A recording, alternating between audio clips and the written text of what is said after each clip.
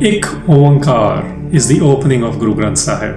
This is Guru Nanak's offering to the world about his paradigm, his experience.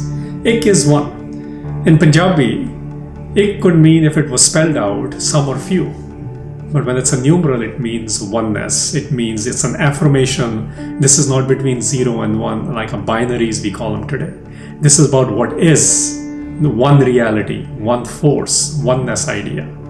So what Guru Nanak Sahib is doing here is, he's explaining his paradigm, that this is what I experience. I don't see the otherness, as we might call it today.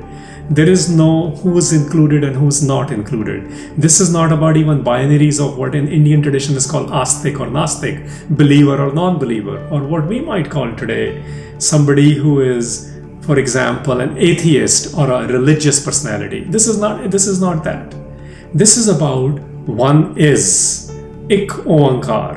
There are Indic ways of looking at it. There are Hindu traditions way to look at it. There are Islamic or Judeo-Christian ways to look at it. This is Guru Nanak's way to look at it. Everyone is. One reality is. So the force is between you and I.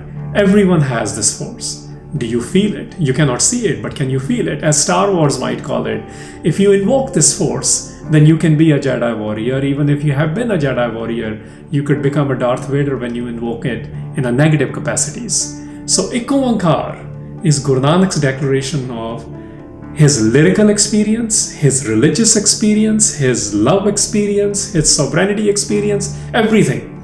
There is no dissection in life.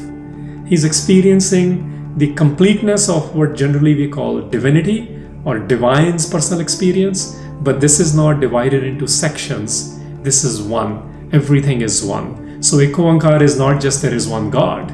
That would be reducing the idea. Ik Oankar is there is one, which means oneness or one force. Technically, it's called a phonetic signifier, which means this is something which has to be experienced and explained within the context of Guru Granth Sahib. And the Sikhs lovingly call it Ik Oankar. One is, or one reality is, and I like to call that one force.